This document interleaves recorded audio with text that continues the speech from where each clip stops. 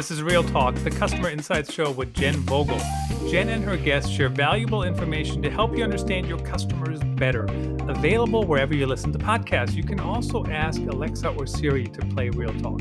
This episode is presented to you by Vox Popme, the leader in video surveys. Here's today's episode. Hello, insights professionals, marketers, and everyone who wants to understand their customers better. Thank you for joining me for another episode of Real Talk, the Customer Insights Show. We are live on LinkedIn, Twitter, and YouTube, and the podcast version will be available on your favorite podcast channel later this week. So today, to create a good customer experience, companies need to make CX a priority. We've talked about that before a lot on the show. Good customer service, good customer experiences happen through deliberate thinking and actions. So how do you implement a CX program that moves our customer experience to another level? So today I'm joined by a global expert on the topic. I'm really excited to chat with Luke Williams, Global Head of Customer Experience at Qualtrics, on today's episode. Welcome, Luke. Hello, everybody. Hello, Internet. How's it going? Really good to see you today. I'm really excited for this conversation. And before we can do about that. What's that? Yeah, what we can do about that? It's going to be good, whether you like it or not. So before we get into the real meat of today's episode, one question that I ask all of our guests is, who do you think about when you hear the word customer? Oh my goodness. I don't think of a person. So my background is in research methods and analytics. So I don't think of any one individual ever. Right. So I always think about it in terms of like the same way, like my mother would tell me, like growing up, it was like, yeah, you're unique and special, just like everybody else. Right. So I always try to imagine clusters and microclusters of individuals whose attitudes, behaviors, likelihood of committing to certain behaviors are things that I can approximate and understand. So I was just chatting with somebody today that really the thing that I'm focused on the most is how do I build science around understanding decisions that people make? Because if I can understand their decisions and their process for making decisions, we can make things better that manipulate the outcome, which it sounds kind of creepy when you say it that way, but I'm a data scientist. So that's what we do. Like we're trying to figure out how do we ultimately get better outcomes for the customer, but with an end in mind. So I don't think of, I'm sure somebody at this point has said, I think of my mother, I think of my sister, I think of my neighbor, and I don't think of any of those people at all. Like, I wish I was a better person. I'm just not. I think the data makes more sense to me. That's great. I mean, this is why we have the show, is for unique perspectives. And I think a lot of the answers we've had so far have been about, the people that buy our products or the people who we're servicing. And, you certainly have like a slightly altered viewpoint of who the customer is and probably therefore customer experience in general. Well, I don't know who said these things, but my immediate challenger opinion would be, if the single fastest way to grow a brand is by increasing penetration in a marketplace, if you're thinking about the customer that you're trying to sell to, you shouldn't be thinking about the customer you already have. That's a servicing issue. But the experiences that were going to be designed, if you have a vocal enough brand, if you are known in your markets, the people who don't use you for a reason. So those are the things that you need to be fixing strategically in order to acquire more customers. Now, if you have a problem where you're a smaller brand and no one's ever heard of you or people don't understand your offering, that's a marketing problem, right? But as we start to get in customer experience on its own, can't help you with that. That's purely an awareness, familiarity type of, advertising and marketing issue. But once we become aware of your products and services, customer experience as a form of differentiation, it has to be moving in two directions simultaneously. One, tactically to fix, frankly, things that should never have been broken, right? In most of the servicing capacities that we have. And then the other direction is strategically, meaning we're going to start going places that competitors can't go as well as we can, or we're going to go to places where they just can't go, period. So, when we think about our customer, we think about X, Y, Z, that's part of it. But I think bringing future state prospects into your customer base. We've talked a lot too about, the customer journey and, mapping the customer journey. And it does really start with awareness and discovery and evaluation. And, but where does a customer experience program really fit in that journey, I think is maybe something we haven't really talked about. Is it acquisition? Is it, a servicing issue between servicing and fixing problems and friction and things like that versus creating a customer experience, a positive customer experience that, creates loyalty and things like that. So lots of stuff we can dig into. I'll go where you want me to go. Okay. All right. Well, maybe we can, back up a little bit and just talk about you and kind of your journey in customer experience management and creating customer experience programs. Yeah. I mean, my background is, I think like most people in customer experience, very few people ended up here on purpose. My background, I was, before grad school, I was doing logistics optimization, which is, if you're in the mathematics world, is just about the most boring version of mathematics that you can do. And it's literally at a job that I'm so not proud of that I don't even put it on my resume, which caused me to go to graduate school, which was great. So I did my master's degree in research methods and statistics, and I also had a side focus on policy. So I initially thought when I came out, like I was going to go work at the UN and save the world through great research. That was like my big goal, right? Turns out 2007, nobody was hiring for people to save the world through research. So I did the next best thing as I went to go work for a market research company to help credit card companies make more money. So that was like second best. And then just, through the world of at the time, what was customer loyalty, right? And operational excellence, those two worlds kind of collided in terms of nomenclature somewhere around 2007, 2008, where we started calling it customer experience, which my views don't represent my company or anyone in the world, but let's be honest, at the time, that was just mostly a new coat of marketing paint over rust. I was saying like loyalty programs in marketing departments were old. Operational excellence in channel operations was old. Like, let's put it together and call it something new, because at the time we were using the same research methods to do both. And, and out of that, we accidentally created, we meaning myself and tens of thousands of other practitioners, right? We accidentally created a field and a discipline of like that we all communicate and understand intuitively, but underneath it is some form of learning. And the purpose of that learning at some point is to take action on that learning, where historically the types of things that we were looking at didn't have a single rubric.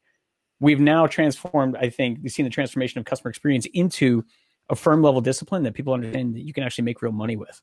Like, there's always been great brands that happen to compete on customer experience. They just didn't call it that, right? So Amex didn't call it that in the 80s. Disney didn't call it that in the 60s. Like, there's, Ritz-Carlton. Ooh, I got barked at by a dog because I said Disney. Is the dog's name Disney? So to me, I think, the way that I came in through the side door. So I, as a research methodologist, and I worked in the analytics space. And then as I went along, I picked up strategy along the way. So I've sort of accumulated certain skills like a barnacle, like barnacles on the bottom of a boat. And where I live today is predominantly transitioning between 30,000 foot strategy conversations to like 2 foot level, why isn't this survey working type of things. And everywhere in between. So I think my role in the customer experience, we'll call it the reformation of customer experience in organizations, has largely been the data-driven guy with some opinions about what that data says and does. I don't know. Can you just you tell me, how did you get here? Oh, how did I get here? Yeah, I mean, as a marketer, I started off in B2C marketing, and I thought that I got a job offer in the market research industry, and I thought research would be a good thing on my resume as a marketer for my career, and that was like 12 years ago. Yeah. So I got stuck. I don't think I'm going anywhere. I actually really love the research and the customer experience space, and like you say, like all the way down to the, this survey, this specific data, how is that driving this specific decision, all the way up to the kind of 30,000 foot view. And just a side note, I'd love to welcome my dog Henrik to the show. I think this was the first appearance he's made, which is shocking. So if your dog is named after Henrik Lundqvist, we're going to have a problem. Oh gosh, that's going to be a separate episode, I think. Okay. He is named after the king, but But yeah, I think, I got here sideways, just kind of like you did. Like, I don't think I took market research courses in college and through marketing, and, never thought I want to be a researcher, or, SPSS is my, I can't wait to do more of that, but I got here, and, got stuck. This is what I love about this right now. Right. So 15 and 20 years ago, if we're completely honest, the people who ended up in this space were just like the riffraff of the social sciences degrees. It's like, finally, there's a career path for somebody with an undergraduate degree in sociology. Right. And now you look at places like Michigan State or St. John's, or all these universities that are standing up bona fide academic programs around customer experience management, where it's an actual discipline that's being taught. And what you end up realizing is like a lot of that stuff got genuinely created in the last 10 or 15 years, which is pretty exciting, right? So I started my career at Ipsos, right? Which, people can see my LinkedIn profile. I don't think it's a secret. I spent time there, and I went client side, which was like the greatest thing in the world. I learned more about how customer experience actually works in companies in 1 week working to do this stuff for real than it was 8 years of consulting on that topic. And then like the last 5 years, I've been at Qualtrics. Hard to believe it's been 5 years already. Wow. But Qualtrics has been it for me, because I started using Qualtrics in like 2009, something like that. Like back when it was just like a survey tool. And then I bought my own enterprise license agreement with Qualtrics when I was on the client side. And it's really been, what happens is you get into the weeds on the client side and you realize that all that stuff about the program, the quantitative aspects of it, the ticketing components, all that stuff has to run perfect. But there's this whole other bucket of like change management and persuading people where you have no domain or power, that is like where the rubber meets the road.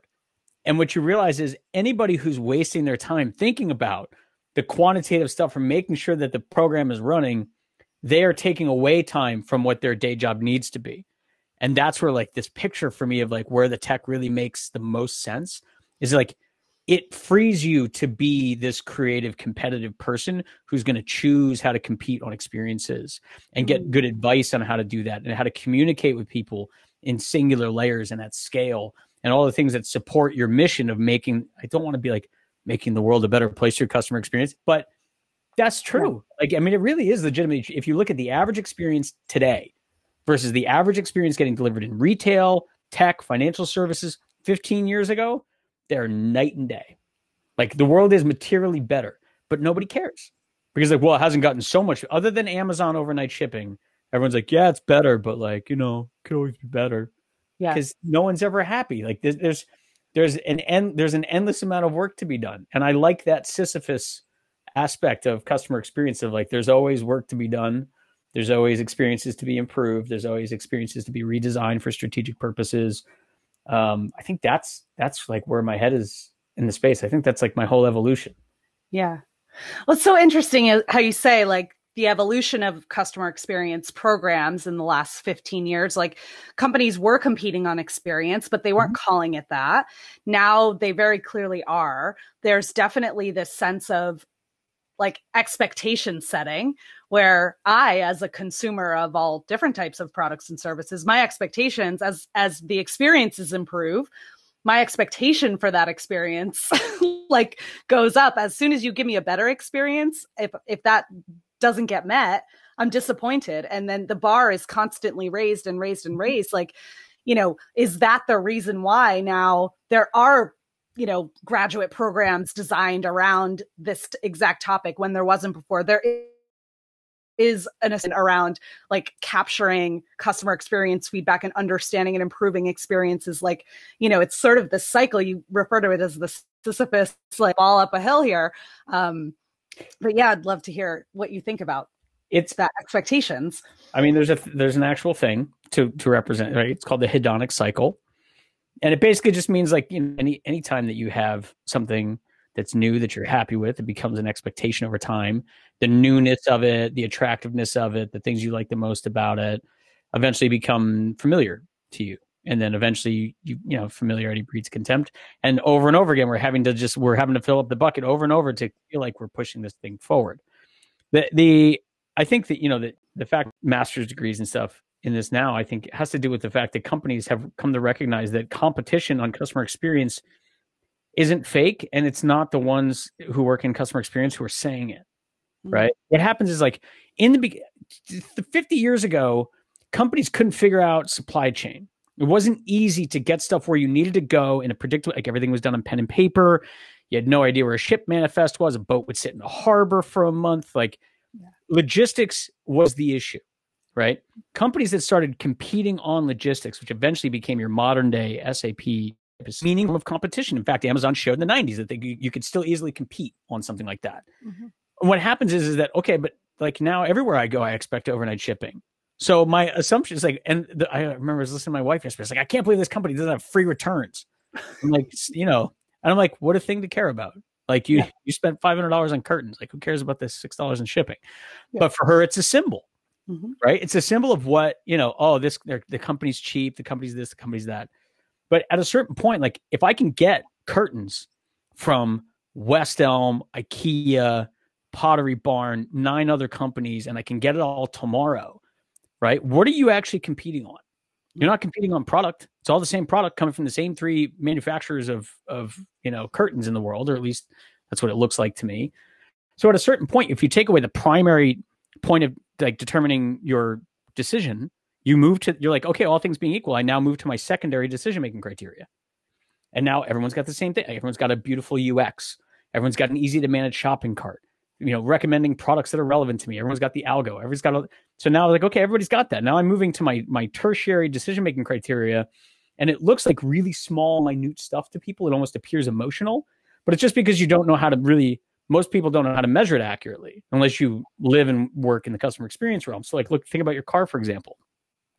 If I took away, if you have the greatest car in the world and you love it, if I took away like anti-lock brakes, you wouldn't drive that thing 10 feet, right? So it's like, it's like safety is a primary consideration. If it doesn't have airbags, if it doesn't have disc brakes, I don't care that it's a Porsche. No one's getting in it. But then we go down and we go down and we go down. And then now we get down to like the real decision-making on most cars is things like fit and finish, right? It's like, it's like, well, what does that mean? It's like, it's the way the car feels. It's hard to describe. But if you're really good and you're highly numerate and you know how to do research methods, you know how to like, it's the actual ergonomics of the distance it's like your height from shoulder to seat compared to the distance traveled to get to the knob on the thermometer, right? My wife now buys cars based on whether or not they have a real knob versus a digital screen. We're about to buy a new car. My wife will not consider a car that has a touch screen for temperature, which is great because it immediately knocked it down to basically 2 choices, right? It was super fun. But when we think about, what does all this mean from a customer experience standpoint? It's like understanding the differences between what makes people happy and what makes people behave certain ways, and that oftentimes those 2 things are different, means that we can now compete on 2 aspects of telemetry, which is an advanced form of thinking that most people don't, because a lot of people make like random assumptions of like, we make experiences better, we'll get more customers. It's like, well, maybe that's true. Maybe, you hope. Like, if you go out and do the work, you find out that actually, in some cases, there's plenty of ways to spend money on improving experiences without making back a single dime. So if you don't do this stuff, if the more advanced you think about it, the more you realize it's like, well, I don't need to make experiences better. I need to make them better to the point that they're actually better than competitors' experiences. And as a result, I can drive a bunch of revenue because there's a lot of ways to make people happy without spending a dime more. So my goal as a company is to get you to spend more dimes, which means I shouldn't spend $89 when $90 is what's needed in terms of improving the experience. So you can start making very strategic choices about where do we want to compete and how, right? Beyond a certain baseline, like where do we make the right kind of investments? And that's really what I think experience management is about for us analyst type of folks, of like, do we have strong evidence that is going to help us to a winning strategy faster than people who don't make the investment in experience management the way that we do? And that's the game right now. And you see companies competing on that type of stuff all the time. Yeah. And I think like it has gotten to a point where, there's no more question of like, why is customer experience important, or why do you need to focus on this? I think it's really the complexity of what you're just talking about. Like, how do you actually capture data that you can make decisions on? How can you measure whether or not there's any kind of ROI on it? Like, how can you turn things that feel emotional into actual data that you can measure? Like how does a company get started in building a program that can actually measure all of those things and act on it and really make that impact of ultimately more revenue? Yeah, I mean, there's a lot of stuff wrapped up in that question, right? If you want to go fast, go alone. If you want to go far, go together. So you can come up with the perfect product in the most competitive environment that fits white space perfectly, but you need employees to carry that with you, right? So when we think about measurement, it's like, well, measurement has all different types of applications. So somebody who's running an experience, management program today is having to manage those separate agendas. So the things that we'll go deep on from an analytics perspective say like, hey, here's an actual strategy map that says this is where we're making money, how and why, differentiated versus competitors. Based on this is where we think we should be going, right? And that's relative to your competitive set and all those things. Your frontline staff doesn't need that stuff, right? They're at the coalface. They're fighting, why isn't the website working? Why aren't, the things that we need like right in front of us? So this question of like, how do we measure? It's like, well, what is the purpose of measurement? Right.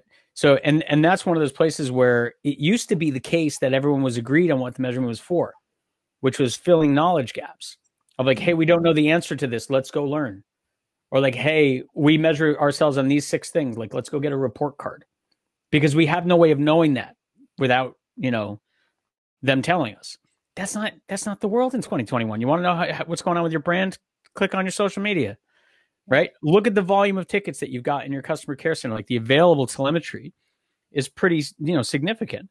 But the question of what do we do about like, do I need to be investing in a better product or do I need to be investing in better contact center training? I can't answer those questions without getting information on them. But at the end of the day, I need to be able to get what I need from an analytics perspective to make serious decisions.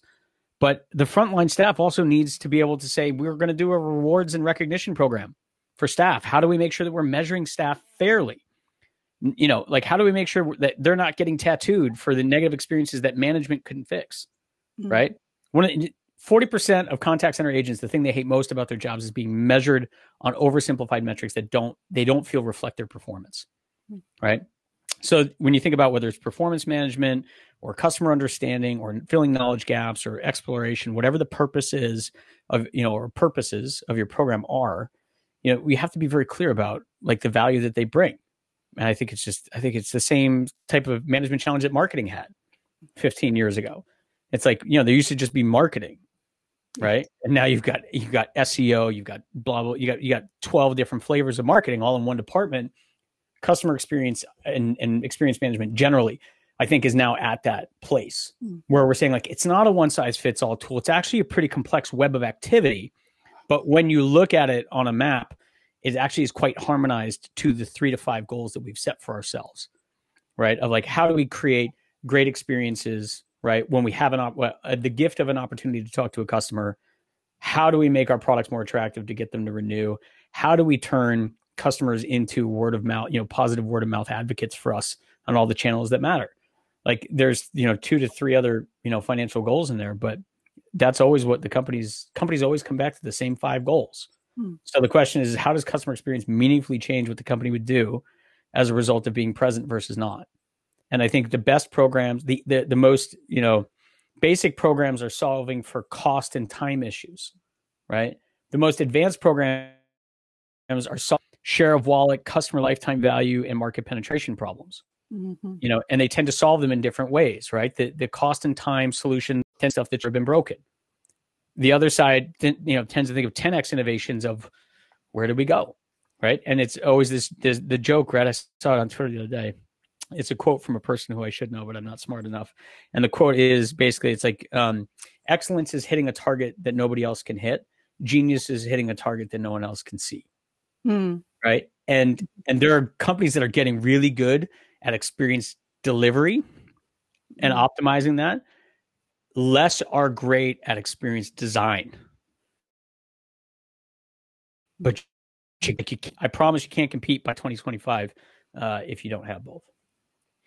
Yeah. Oh my gosh. There's so many things to kind of unpack in what you've just said. And I think one of the things that really resonates with me is like being really aligned and understanding what those goals are. There's a lot of things that we can measure, and there's a lot of metrics we can look at all the time. And, as a marketer, I mean, I face this every day. There's a million different metrics and conversion rates and all types of things I can look at. And we can improve any 1 or 10 of those metrics at any given, fully aligned on what the actual objective is or goal is, or how it rolls into the business objectives overall. We could be focused in all the wrong places. We could be trying to get more web traffic when actually what we need to be doing is focusing more on, some other metric. And so that like aligning on what the strategic goal is, I think is like the crucial part that probably maybe different people within organizations have an idea of what the strategic goal is, but that alignment is, I think, where a lot of companies miss out. And the idea of like experience delivery versus experience design that was a really powerful statement to me also. And I'm thinking about, I read a book a couple years ago, recommended to me by Dave, called Play Bigger, which is about, category creators, companies that have, done something differently. And there's a lot of really incredible examples in that book about, I mean, you mentioned this earlier, like they're not competing on product. Their product is essentially the same as their competitors, but they've created this, this experience where like I don't buy Apple products because I think the camera is better than Samsung camera phones. Like I don't know the difference between the product itself, but there is a feeling that they sell you. There is an experience that they sell you of being an Apple customer.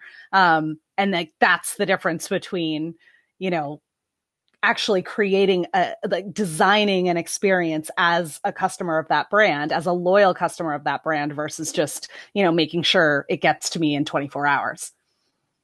Yeah. I mean, and we learned that, right, about how do we, like all the things that people say are important, the things that we can actually control, it turns out that's actually not the problem, right? So things like, I want free overnight shipping. And what we really figured out is you just want to be sure that your package is going to get there and when it's going to get there. So we gave you the app. Where now, like in UPS, you can literally track like your package is 2 stops away. Yeah. Like now I know I need to stop. I turn off this stove. I put this kid over here in this little, baby jail, and then I wait, right, for the thing. But I think what you're saying is absolutely true, because you look at companies like Apple. Most of the time, people are not making a phone decision based on Apple versus Samsung. It's which Apple am I going to get? Should I get the 12 or get the 12 Monster Max or whatever the heck it's called, right? Like this giant thing that's literally the size of my face. Probably shouldn't show my text messages on the internet there, but there's a picture of my son, by the way. Yeah, I mean these are the types of things where you're trying to build out this ecosystem. But to me, so as somebody who goes out and tries to strategically advise on how we build these things, like my goal is to walk in and be able to help anybody from a Steve Jobs to a Kylan Lundin, to a Jay Choi, to whoever, whatever thing you're building. I've got a skill set that I can bring to bear, right? I'm essentially like, if you think about in a microcosm, like I'm kind of the target user for a Qualtrics type platform, right? If Qualtrics kicked me out tomorrow and said, hey, we have 1 employee too many, right? Sorry. I go into getting a job and then going right back and using Qualtrics. Mm-hmm. So when I'm thinking about my customer, I guess I'm just thinking about myself all the time. But it's one of these things of like, we're constantly trying to have to manage the issue of what comes next, what fits from a brand perspective. Ultimately, what can we pull off that is consistent with the experiences that people expect at our level, right? If Amazon got into the banking business tomorrow, people would have very strong expectations about what an Amazon bank would look like. Mm-hmm. And any failure to meet those expectations would be a disaster, right? And it ultimately wouldn't work. So one of the things that I think when we try to explain to people, like, what is the benefit of these experiences? And everybody talks about the same 20 or 30 amazing experience brands. I talk about the next 50, 80, 100 who are right almost there. They're so close to having like that perfect combination, puzzle pieces fitting together. And really what it is those great experiences reflect the amount and quality of thinking that goes into delivering it. It's the design component for sure. Also, it being delivered. You can have the best ideas in the world and not deliver. It's not worth anything. You can have an average idea and deliver it perfectly, and you've invented the vending machine, right? So the question is like, how do we put these two things together? And when you step back, you say, you know what? It's clear that they put a ton of thought into it.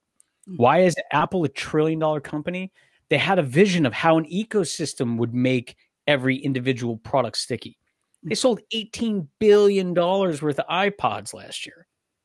Like, that's an insane revenue number for a thing you jam in your ear. Its primary function is the same as the thing that was tethered to your phone, except that now it tells you how dirty your ears are every couple of days. Like, you know what I mean? It's like, so when you think about what does this mean? Like, how do we suck people in? I was given some of the greatest advice in my whole life, and I'm going to give it to the internet for free. Pay attention, internet. Stay tuned. You're always going to get one thing out of Luke that he ultimately regrets. And this is giving you one of my things that I learned that's really important. You're always better off not thinking about features or individual things.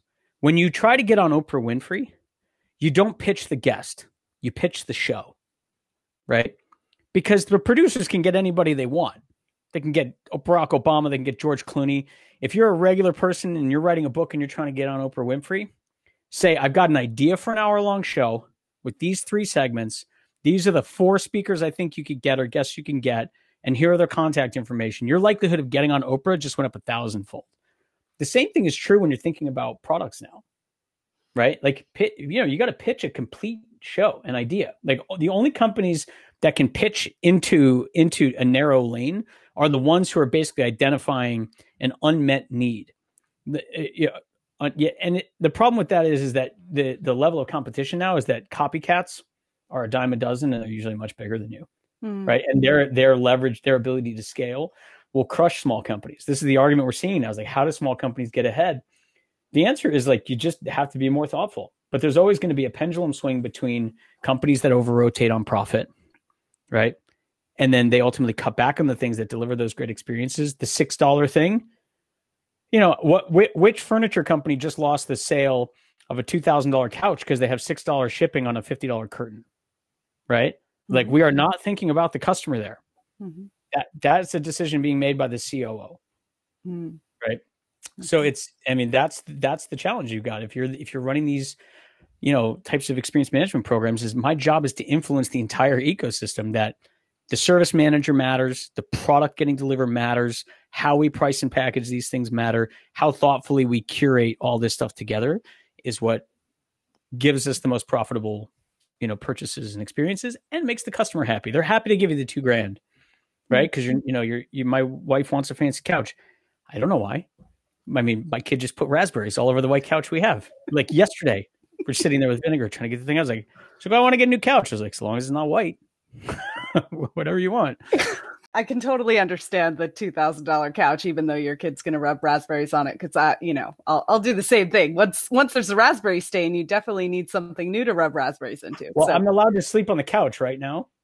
Like, couches are for sitting, beds are for lying. It's like, well, now they're used for storing food. So can I lay on the couch now? There you go. That's a good argument. So, I mean, all this stuff is like, it sounds really great, right? Like, everybody think, go towards the same goal, be collaborative. We all have to be thinking about the same thing. Like, all about creating these ecosystem experiences. If I'm a company and I'm listening today to all of this and I've made no progress, how do I get started? Like, that all sounds like a dream, but it feels very far away if, maybe you don't have the foundations in place. So how do you kind of get a customer experience program kicked off? This is where there's no one right answer, right? If you ask, in the history of the 30 greatest painters of the world, like, where do you start? Right. The talent is going to where they start reflects their bodies. Always, if I'm starting with nothing, I would start with, where am I losing customers and why? It's always because I spend a bunch of money acquiring people into the ecosystem. I don't even have to understand all the marketing analytics to know if we have a churn rate, that's a problem. I've got to identify why they're churning. There's usually only 4 reasons that customers churn, and I need to know that first because it tells me where I spend my first $10, right? If people are not leaving because I have bad service, like I have these service issues, but the proportion of people that are leaving is predominantly not because of service issues, I have to understand like my product and my competitive landscape. That's the very first thing I have to understand, right? If what I'm getting back is, hey, the reason I'm leaving is because of these really negative experiences, I'd be pivoting directly into operational CX and saying, okay, let's get an omni-channel program set up today to find out what are the journeys that people are on, where are these things broken, at what point do we have sufficient trauma that people are going to exit out of the process? When we're losing people, are they low tenure, are they high tenure? So the first question I always ask is where are we losing customers and why? Because that money is being spent at a prodigious rate. It's like standing in Times Square and looking at the national debt, right? It's like you can stand there all day. That number is just going to keep going up. So what I want to do is first things first, I want to step in there and jam a wedge in there because companies almost always immediately respond to, hey, you just saved us a ton of money. And if I can do a thing that saves you a ton of money while making you a ton of money first, I've gained permission to say, okay, I'm a serious person. I care about the business of this. We have a unique way of looking and fixing the world. Let me tell you some other things that we've got. If I come at them first and say, hey, let me talk to you about competitive war analytics and strategic differentiation and the difference between spend drivers and satisfaction drivers, people are like, oh, I remember going to B school and I never went back. So we usually almost always start with the basic question that's very grounded in reality. And I let that choose my own adventure. Am I going immediately strategic or am I going operational first? Most of the time you end up operationally first because the truth is you're going to need that stuff anyway, long term. And then the other thing I would say to put a bow on it, just to be, completely equivocal, is that, you have what we refer to as uneven and combined development. Means there's a lack of telemetry in your business. If let's pretend you didn't have supply chain management, like where would you start? Well, you start everywhere, right? So the answer is you actually need a larger initiative that actually puts some telemetry in place with a sense of what that's going to give you when you turn the machine on, right? And hey, this has got a ticketing system. Hey, we know what to do. Hey, we've got a team that's going to be doing, customer recovery and things like that set up. There's really more organizational design that goes into it probably than telemetry design. To be honest, companies like Qualtrics are never the limiter in how fast companies can run. It's usually how fast they can organize themselves to get going. Sure. Right. So I would say for me, start with understanding customer churn, and then I would build that way. I'll eventually get to killing markets and killing competitors, which is super hard strategy. But I need to start first by understanding why money we spent is walking out the door. Personal bias. Very helpful. I appreciate that response. We, believe it or not, have been talking for 45 minutes. This time is going by very quickly. I could talk for several hours, I'm sure. But I think we should probably think about wrapping it up. I just want to give you a chance. Is there anything else you would say? Your greatest, you already gave us your greatest advice actually about, how to pitch Oprah. So the one piece of advice I would give to folks is do not be, if you're just trying to figure out how to use experience management and tools like that to your advantage, be super fearless. Because I think there's some head trash in here about I'm trying to there's still some small bit of us that is tiptoeing around the little kid's table that says we're getting into this. We're just you know what? The person who's getting a master's degree in customer experience management in 2022 from Michigan State, they're fearless because their assumption is that the world has always worked this way. And they're going to move super fast. The same way that nobody pushes back on marketing telemetry now. Look at where marketing telemetry is versus where it was in the 90s, right? I mean, talk about night and day, saved marketing. Analytics saved marketing in many respects. The same thing is true of how we manage, and create experiences, because it really is going to be the most effective place where you can differentiate. Because at some point we have to have the idea about this is what we're going to choose to do, and nobody can have that idea except you, like, or at least have it first. So that I think that there is an unlimited amount of sustainable competitive advantage. So be fearless about getting there first, right? Just doesn't, if somebody tells you, yeah, we don't need that, go work someplace else, you know, like this is terrible advice. I mean, this is awful advice, but I mean, that's the truth. I mean, companies that choose not to compete on this stuff are willfully choosing to measure their own decline. That's the reality. Like it's absolutely the battlefield. And I'd be happy to argue with anybody, and anybody who says, well, this and the product, I'm like, yes, if you don't have a supply chain, that'll kill you. Yes, if you don't have financial controls, that'll kill you. I'm just assuming you have, you know, anti-lock brakes and airbags and seatbelts, right? And that's not the feature I think of when I'm driving a Porsche. Like, so that to me, I think would be the advice I would give. There is an element of like hierarchy of needs. It's like, this is the baseline. Like, in order to actually be able to sell a product, you need to have all of these things. And in order to differentiate, like, that's that next level. I keep thinking, we're talking about like buying cars. Like, I bought a new car in the fall, and part of my decision making, I'll be honest, was the car I ultimately ended up buying. They will come to my house and pick it up and leave another car here for an oil change. I don't have to go for an oil change. They will come and pick my car up for me for an oil change. And do you know how much money that makes them? Hundreds of thousands of dollars just from you, because you're going to buy that all the time because they've given you time as part of your service contract. Exactly. Like the one thing you can't pay for. So this is actually, so I know we're going to close out. I'm just going to keep going because it's the internet. Let's keep going. It's fun. So there's a bunch of R&D that I'm doing right now. I'm in the process of like writing it all up. But so at some point, companies have to compete on either some axis of being frictionless, like really easy experiences, like how do I become an easier brand to do business with, versus really designed, memorable experiences, right? There's a minimum threshold that every company has to have. Because I could be the greatest brand in the world, but if I can't work with you, then I can't work with you. And you could be a super easy brand to work with, but if you have no memorable experience, you're really competing like primarily on placement. Like you're a bag of Bic pens, right, in the shopping at the end of the grocery aisle. So for everybody else, right, we have to have some amount of being easy enough to work with, a frictionless experience, well designed, well thought through, and being a memorable experience, meaning I've got some form of value that is provoking some kind of affective commitment that makes me want to be attached to your brand. Beyond that threshold, though, is a zero-sum series of efforts, meaning you can't continue on both in perpetuity. So, right? So it's like what happens is by category and then by competitor type within a category, you're going to make a choice about what kind of company you're going to be. And that's the reality is that most people right now are still working on being sufficiently good at design experiences and sufficiently good at delivering them, right? So that's kind of the era we're in now, but by certainly not later than 2025, everyone's already going to be at that standard. And now they're going to be focusing on the actual problem.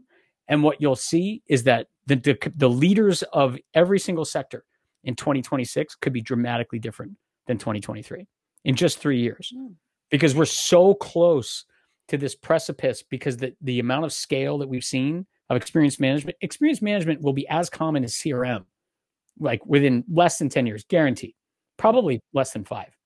So now everybody's competing on these same sorts of things. The question is how good are we like at competing on those things? So the question is do you want to what's the difference between Panera and McDonald's? Both have sound, they both have bundled meals, they have whatever. One has chosen to go on the experience, the bread bowl, the whatever. And McDonald's is still selling more hamburgers than anybody in the world.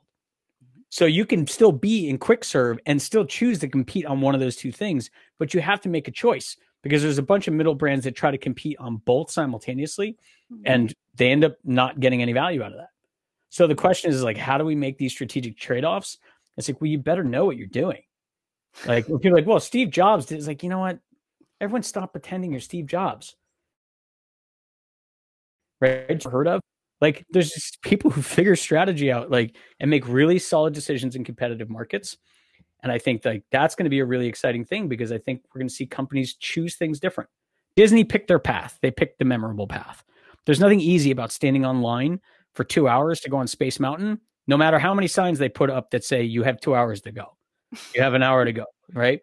Thank God for cell phones. In fact, maybe there's a conspiracy theory that says Disney invented the cell phone to allow you to wait online longer.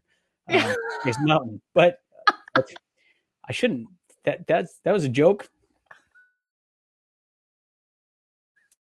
It's a joke, but you see my point. Like, companies are at the point of making those decisions, and the reason that you know that that's true is because you know experiences still aren't perfect. Everywhere we look, this says like, well, that company's experiences aren't perfect yet. Well, they're not at that point of making those types of really strategic trade-offs. But the top 20% of experienced players are already there, right? So it's like number one credit card company in the world has the exact same credit cards as everybody else, right? Like they're getting outsized gains by doing things that other people couldn't do. So lots of personal, anecdotes wrapped up in that. I feel now I want to know what kind of car you bought because I'm super lazy. Okay, I'll call you after. Yeah. Well, I mean, it's true. Like I can test drive every car out there, and I'm not a car person. I can't tell a difference. Is it shiny? Does it, have a steering wheel and heated seats? Like, I'm good. I love how that escalated. It's like, does it have 4 wheels? Does it have rear seat entertainment? Does it have rear heated seats? Does it have a tow package? Does it have Wi-Fi? It's like all of a sudden but again, this is expectations. But 5 years ago, nobody thought every car was going to have a Wi-Fi hotspot in it. Yes. Now they basically don't even make cars that don't have that. But like now, what I love is that like certain like high-end cars, especially, the remote starter is just in the package. Because what they realize is it costs more money at the plant to disable, because every car had a remote starter in it, right? It was like whether it was enabled or not. It was too small of a feature to control at the unit level. Yeah. So it's like, so we're putting a thing in the car that's just dead weight. Why don't you just give it to everybody and raise the price of the car by $100? Like, because we were only making $80 before. So we're going to everything wins. This is where I love being in the soup with clients, because you get to see how they think, and it's really, industrial organizational psychology. The reason EX and CX are so closely related is at some point you're changing experiences through the employee, whether it's a frontline employee, a first degree employee, a second degree employee, somebody who makes products and services, who has much bigger scale. The person who designs like a 3 Series affects hundreds of thousands of people, right? The person who delivers your car affects 100 people, but affects you more closely. And then you got third line, like dead weight type of staff. You're always influencing.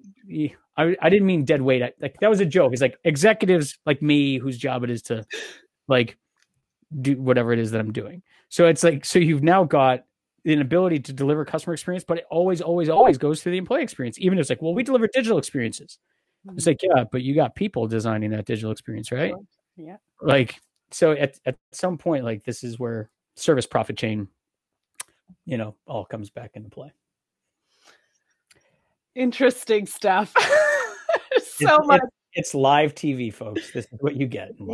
It is live TV, and it is. Yeah, this has been fun.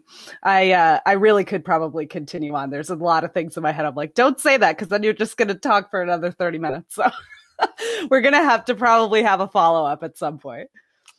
And we can do a till you drop type of one. We're just going to keep talking until we run out of stuff, or somebody like falls over. Yeah, whoever falls asleep first loses. That's the recipe for entertainment. It is. It sounds like we have something there. We'll have to bounce that around internally and see what we can do. Thank you, Jen, for this. This was super fun. This was really fun. Thank you so much for joining me today. Thank you everyone for tuning in and listening. Please rate and review us on your favorite network. Don't forget to share the show with your friends and family. In the next episode, I'm going to be joined by Kristen Luck of Scale House, so don't miss it. We know Kristen Luck. We do know Kristen Luck. Yeah, so she'll be on the show next week. Make sure you tune in. Thank you again, Luke.